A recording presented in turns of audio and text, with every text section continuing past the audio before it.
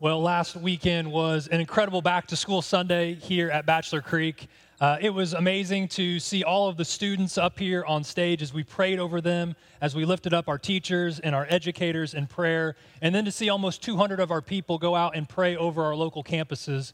I can't wait to see the fruit of those prayers throughout the upcoming school year as God works in their lives. We're going to continue to give you opportunities to pray as well. We still have prayer tags in the back that you can grab on your way out today, and they have students' names on those, and that's just a student. If you grab that tag, that you can pray for that student throughout the year, and I hope that you'll do that. If you have your Bibles, open them up to Judges chapter 10. Judges chapter 10. A lot of the stories in the book of Judges are familiar. We know the story of Samson and Gideon, maybe even Deborah, but the story of Jephthah is one that not many people know because it's terrible. I mean, it's terrible. It's going to leave you feeling deeply unsettled, disturbed. But first, I want to talk to you about hot dogs. Yep, that's right, hot dogs. As Americans, we can eat us some hot dogs. On July 4th, Americans consume what's estimated at 150 million hot dogs. They say if you stretched hot dogs from one end to the other, it would go from here in the United States all the way to Sydney, Australia. Frankly, we love them. All right, you got it. Good. I'm a fan of the move toward all beef hot dogs. I welcome that.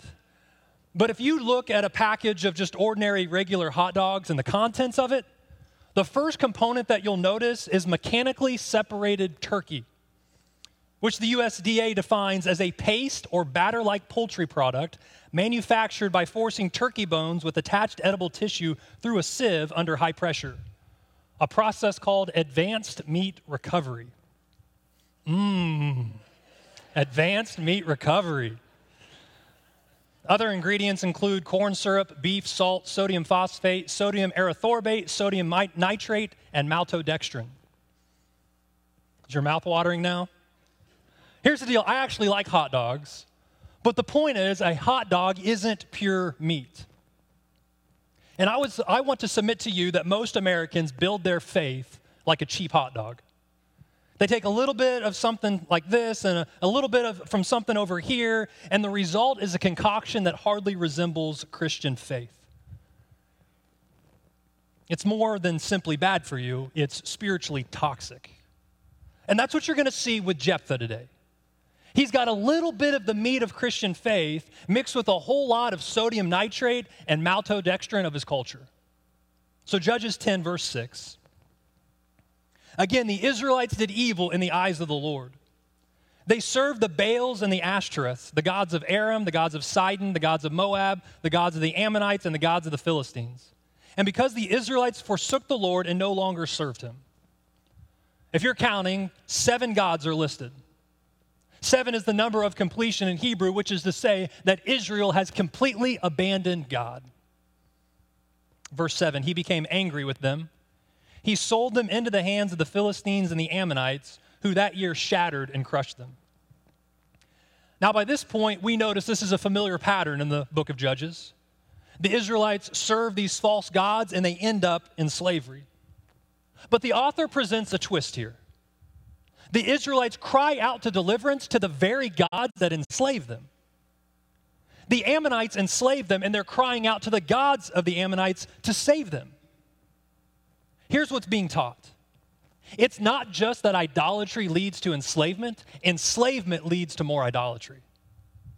When sin enslaves you, you often try to find deliverance by going harder after the very thing that enslaved you in the first place. Now, let me stop for a moment because some of you may think, what's this have to do with me?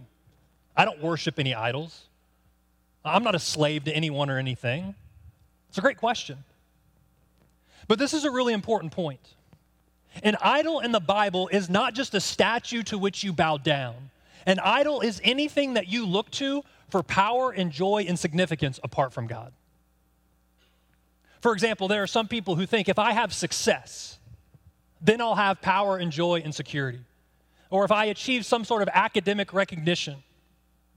Or they think because I have some talent or some gifts, maybe it's intelligence, or if I have money, or if I have beauty, or if I am athletically fit, And we think this is what gives me joy and power and security.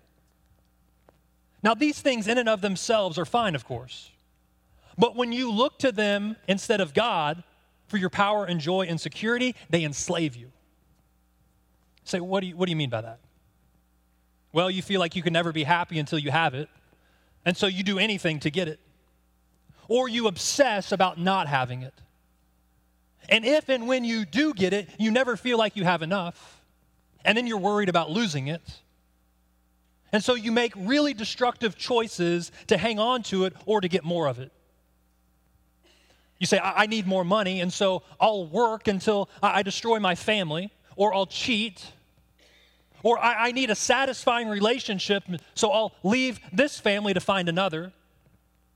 Or I have to be beautiful, so that way I'll have power and joy and significance, and so I will starve my body to reach a certain size, and then I'll hate myself when I don't get there.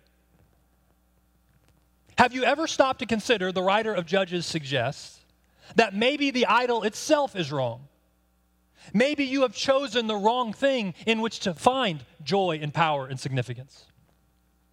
Maybe the reason that you're unhappy in love is not because you haven't found Mr. Right, but it's because ultimate happiness wasn't found in him anyways. Maybe the reason that your spouse complains that you're not the same now that you're successful, that she doesn't enjoy being married to you even though you have lots of money, is because you've become its slave and it's changed you. Jeremiah chapter 2, verse 13 says, "My people have committed two sins. They have forsaken me, the spring of living water, and have dug their own cisterns, broken cisterns that cannot hold water." This is one of the clearest descriptions of sin in the entire Bible. Sin is twofold: rejecting God and then replacing God. Where life becomes about desperately digging for another cistern. It's this new relationship. It's this SAT score. It's this achievement. It's this new relationship. We dig deeper, deeper, and deeper. And we're thinking there's got to be satisfying water down here somewhere. And God's saying it's the wrong well. It's not found in any of those things. Verse 10. Then the Israelites cried out to the Lord, "We have sinned against you, forsaking our God and serving the Baals." Verse 11, the Lord replied, "You have forsaken me and served other gods, so I will no longer save you." Verse 14, "Go and cry out to the gods you have chosen. Let them save you when you're in trouble." For the first time in Judges, God says no. Why? Well, it's one thing for the wayward prodigal to come home in true repentance. God will always receive someone like that. But imagine a wife who is serially unfaithful, pleading for her husband's security and provision until she finds someone else to take her on. That's what's happening here. These people don't want God. They're just in pain, and they want somebody, anybody, to save them. There has been no change of heart towards God. This is simply a let me use you to get out of trouble situation. You see, there is a difference between worshiping God and using God. It is possible to come to God in an idolatrous way that he will not receive. I see it all the time. There's a man whose marriage begins to fall apart and he panics, and so he runs to church and he starts making promises to God. God, please give me my family back. Or he's out of a job and so he comes and he says, God, I'll do whatever it takes. And at first the repentance looks sincere, right? But it's not. Because the moment that the immediate danger is gone and he gets his family back or he gets his job back, he goes right back to the way that he was before. And so you have to evaluate. Are you using God or are you worshiping God? Verse 15. But the Israelites said to the Lord, "We have sinned. Do with us whatever you think best, but please rescue us now." Then they got rid of the foreign gods among them and served the Lord. Well, believe it or not, they get it. Do you see how different what they said in verse 15 is compared to what they said in verse 10? In verse 10, they said, "We want peace from you." Here in verse 15, they say, "We want peace with you," even if it continues to mean trouble for us here. See, that's true repentance. It's, I don't care if it gets easy or if it gets hard. God, I just want you. You ever notice how some people talk about when they come to Christ as if your life just immediately gets better? You heard those testimonies where, I put my faith in Christ and then my marriage turned awesome. My boss gave me a raise. I found oil under our house. Like, things were great. And I would just say to you that that's not always or even usually how it works. In Scripture, God routinely lets people go through trouble as they're coming back to Him to see if they really want Him for Himself or if they're just trying to use Him. Well, the people genuinely repent. And I love this phrase at the end of verse 16. And He could bear Israel's misery no longer. That verse right there shows you how God feels about His people. He hurts with them. He says enough. And He rises to His feet. Chapter 11, verse 1. Jephthah the Gileadite was a mighty warrior. His father was Gilead. His mother was a prostitute. Gilead's wife also bore him sons, and when they were grown up, they drove Jephthah away. You're not going to get any inheritance in our family, they said, because you were the son of another woman. So Jephthah fled from his brothers and settled in the land of Tob, where a gang of scoundrels gathered around him and followed him. Jephthah was a rejected man, driven away by his own brothers. He flees to a faraway land, and worthless thugs gather around him, where he becomes kind of a crime boss, a land pirate. Verse 4, but sometime later, when the Ammonites were fighting against Israel, the elders of Gilead went to get Jephthah from the land of Tob. Come, they said, be our commander so we can fight the Ammonites. Verse 7, Jephthah said to them, didn't you hate me and drive me from my father's house? Why do you come to me now when you're in trouble? Jephthah responds the same way that God did. You don't really want me. You just want to use me. And so in verse 8, they say, no. We're really sorry this time. If you come back, you can be in charge. You can be president. You can do whatever you want. And so in the next verse, Jephthah agrees.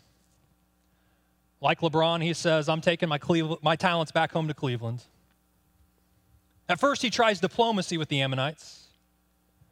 He says to the king, why are you attacking us? And the king of the Ammonites says, because you took our land. And Jephthah responds to him in 3 points of reasoning, which are all pretty good. He says, first, it was actually the Amorites, not the Ammonites' land that we took. Your name was never on the title deed, so get off your high horse, man. Number 2, we were just simply responding to their aggression against us when we passed through their land. They attacked us, we kicked their tails, so we kept their land because God had given it to us anyways. And 3, if this land is really a gift from your God, Kamosh, then why don't you use His power and come and take it from us? And they say, okay, we're coming. Verse 30, and Jephthah made a vow to the Lord. If you give the Ammonites into my hands, whatever comes out of the door of my house to meet me, when I return in triumph from the Ammonites will be the Lord's, and I will receive it. I will sacrifice it as a burnt offering. Then Jephthah went over to fight the Ammonites, and the Lord gave them into his hands. He devastated 20 towns from Aroer to the vicinity of Minnith as far as Abel-Kiriam. Thus Israel subdued Ammon. When Jephthah returned to his home in Mizpah, who should come out to meet him but his daughter, dancing to the sound of timbrels? She was an only child.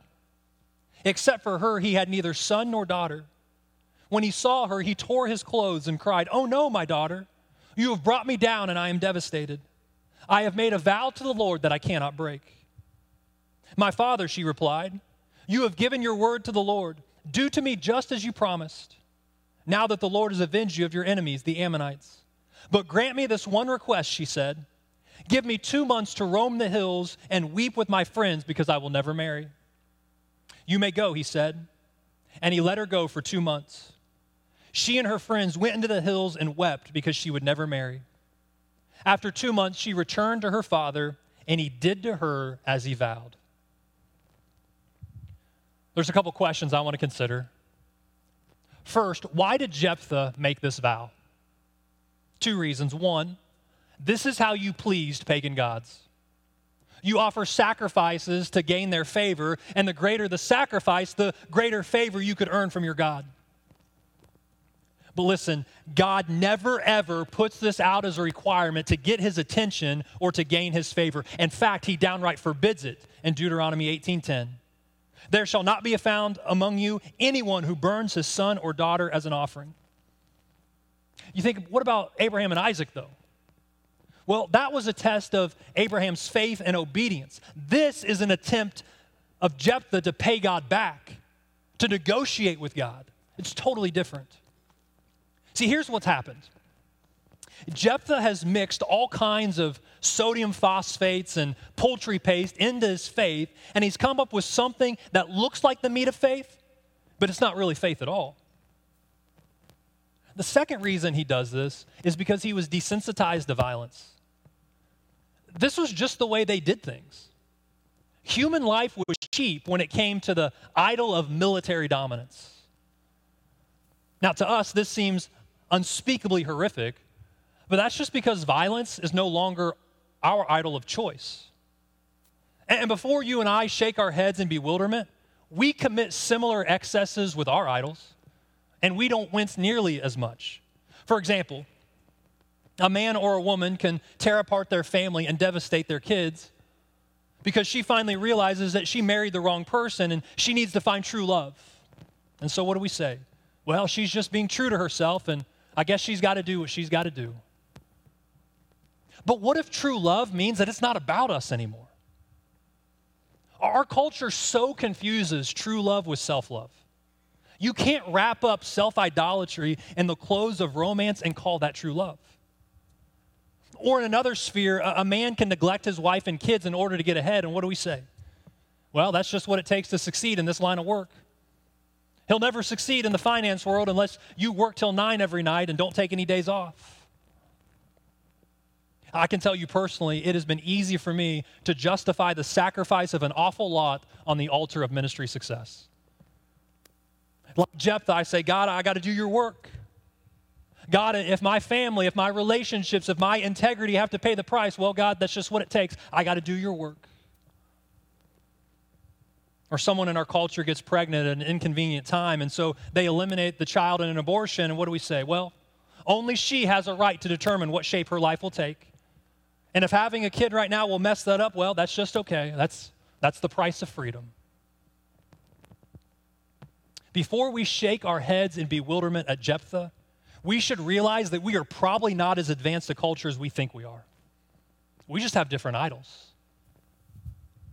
Second question. Why did Jephthah keep his vow? Maybe you could excuse him in his zeal for saying something stupid, but after he saw it was his daughter, for 2 months he sat there and he considered it and he still went through with it. He kept it for the same reason he made it. He has no concept of the grace of God. He felt like he had to earn God's favor. And the way that you earned a pagan God's favor was by making sacrifices that guarantee it. And now he feels that if he doesn't keep this horrific vow, then God will punish him. But God doesn't give victory or favor or salvation because we earn it. It's not by works of righteousness that we've done, but according to his mercy that he saved us. He bore in his body the penalty for our peace, and by his wounds we are healed. Should Jephthah have kept this vow? Absolutely not. He should have said, God, you never said that you'd give me victory only if I sacrifice something. And so instead of fulfilling this wicked vow in which I thought I could purchase your favor, I repent of making it in the first place. I repent of thinking there was something I could do to earn your favor, and I receive your grace for what it is. It is a gift.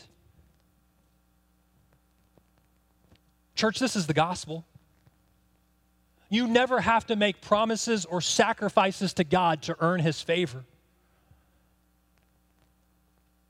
I feel there are some of you who came in here today and you're really thinking the same thing as Jephthah. You're thinking, God, I really need your blessing. I really need your favor in my life. So God, I'm making you some promises. God, I'm going to do better. God, I won't ever do this again. Okay, God, if I give you this much money, then maybe you'll approve.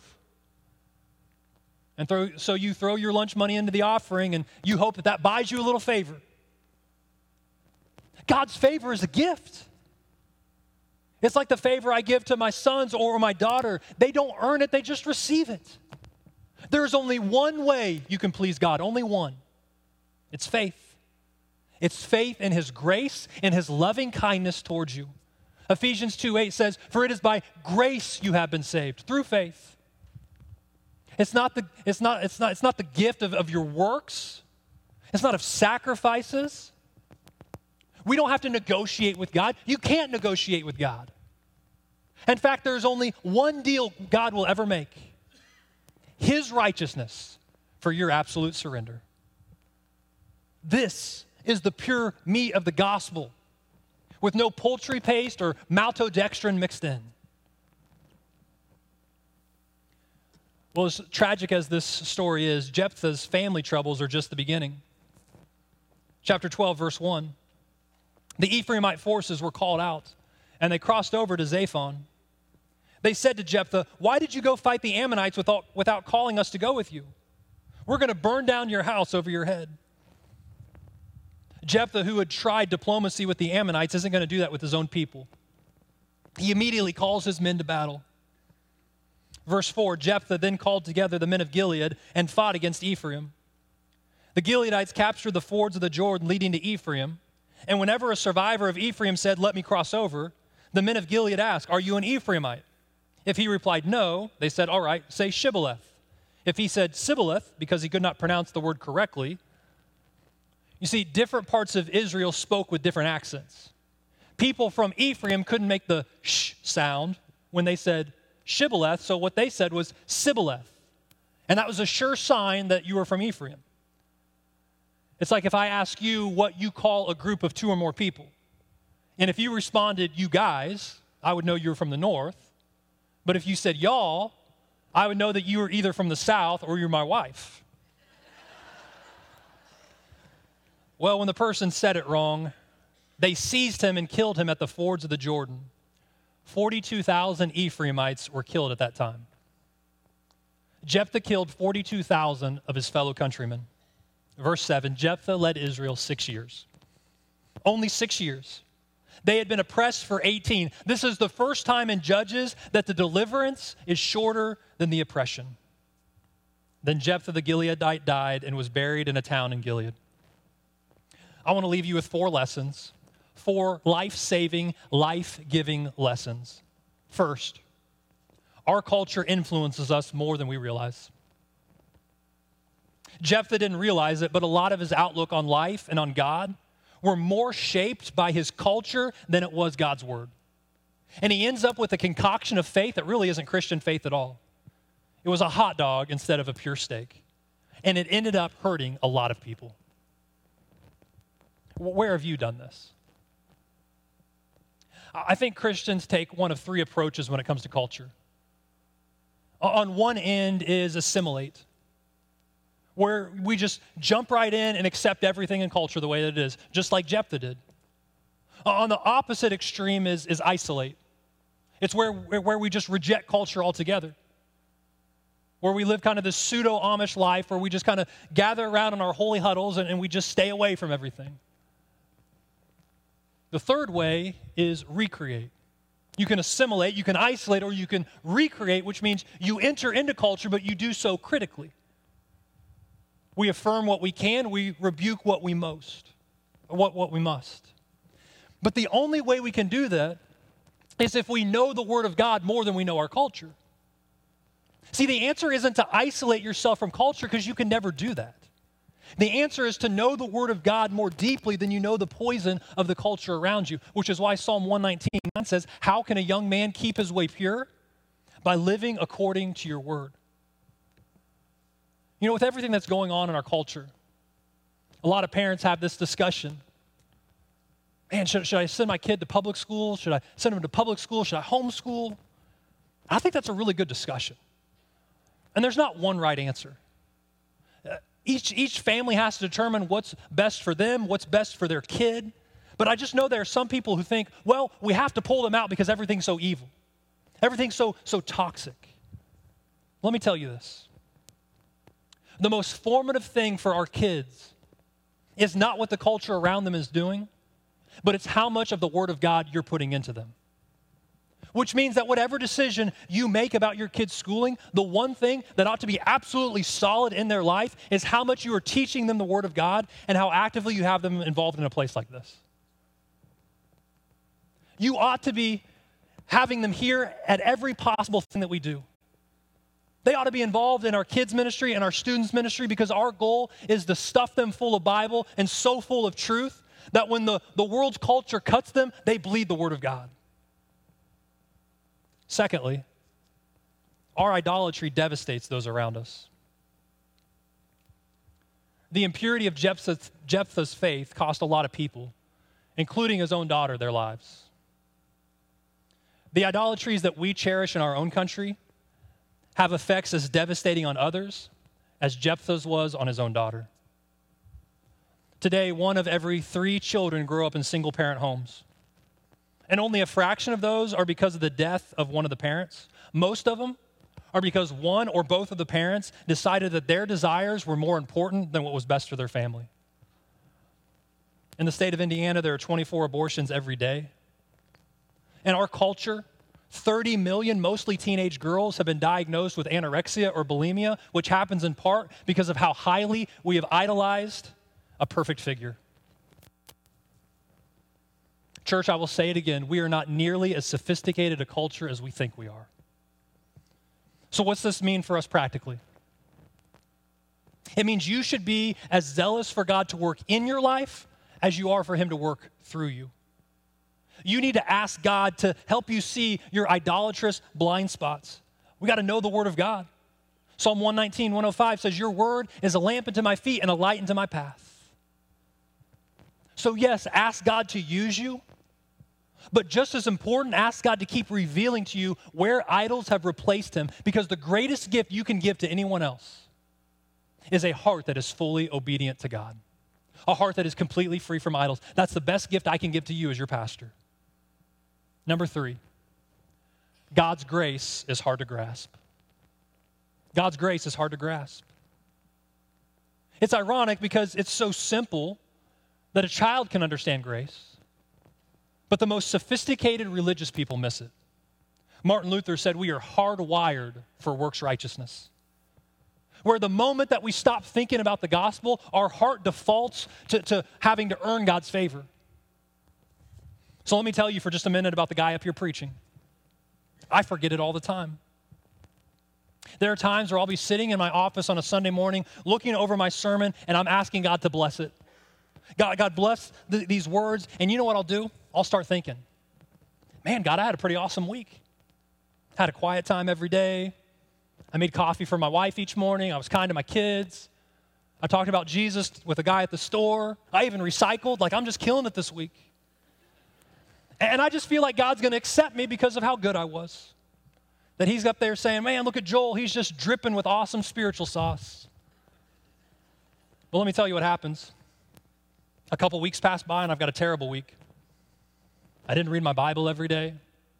I'm distant from my wife. I kick the dog. We don't even have a dog, which is worse because it means it's somebody else's dog. It's just a terrible week. And you know what happens? Here's what I do. I start making God promises. God bless me, and I promise I'll be better next week. As if somehow these promises can earn God's favor. See, naturally, I'm a works righteousness guy. And so what I have to do is I have to constantly and consciously remind myself of the gospel. God's righteousness given to you as a gift is the pure meat of the gospel. And so I just want to ask, where do you not get this? Where have you added the sodium nitrate of works into the pure meat of God's grace that He receives you as a gift? Number 4, we need a better judge. We need a better judge. This is a recurring theme in the book. Jephthah was a savior, but he was a very broken savior. He was not the true savior that Israel needed. But he presents to us a picture of the true and better judge that was coming. Like Jephthah, you see, Jesus was driven from his brothers. He was despised and rejected by men. But unlike Jephthah, we didn't have to call him back to come help us. He ran back to save us when he could bear our sufferings no longer.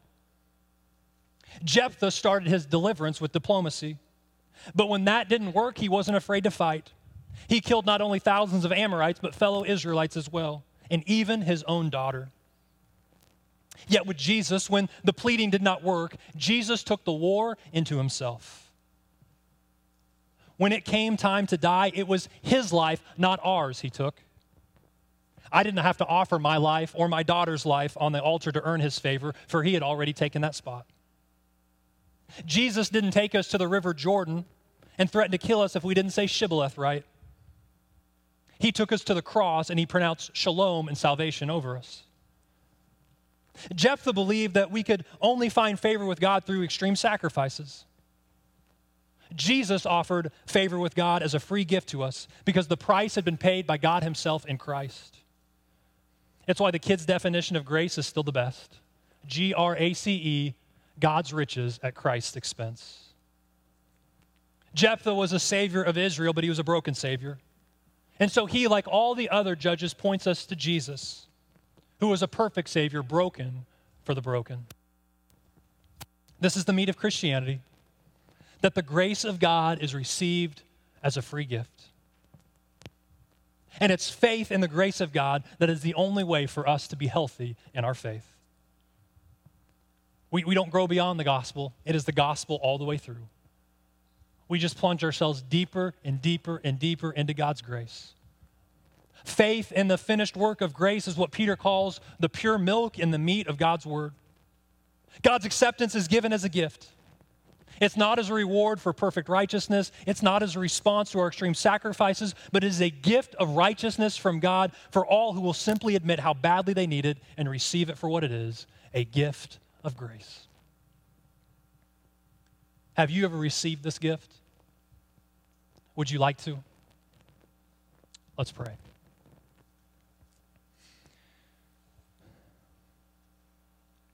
God, we never grow beyond the need of your grace. And I pray if there is anyone here today who has never received the gift that you offer, the free gift of salvation, I pray that today would be the day that they call on the name of Jesus and they ask for Jesus to cleanse them of their sins, that they would accept the free gift that you offer. God, free us from this desire of making promises or thinking that we have to earn your favor.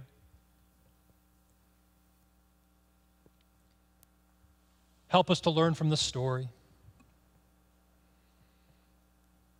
that it's always been grace. It always will be grace. In Jesus' name I pray. Amen.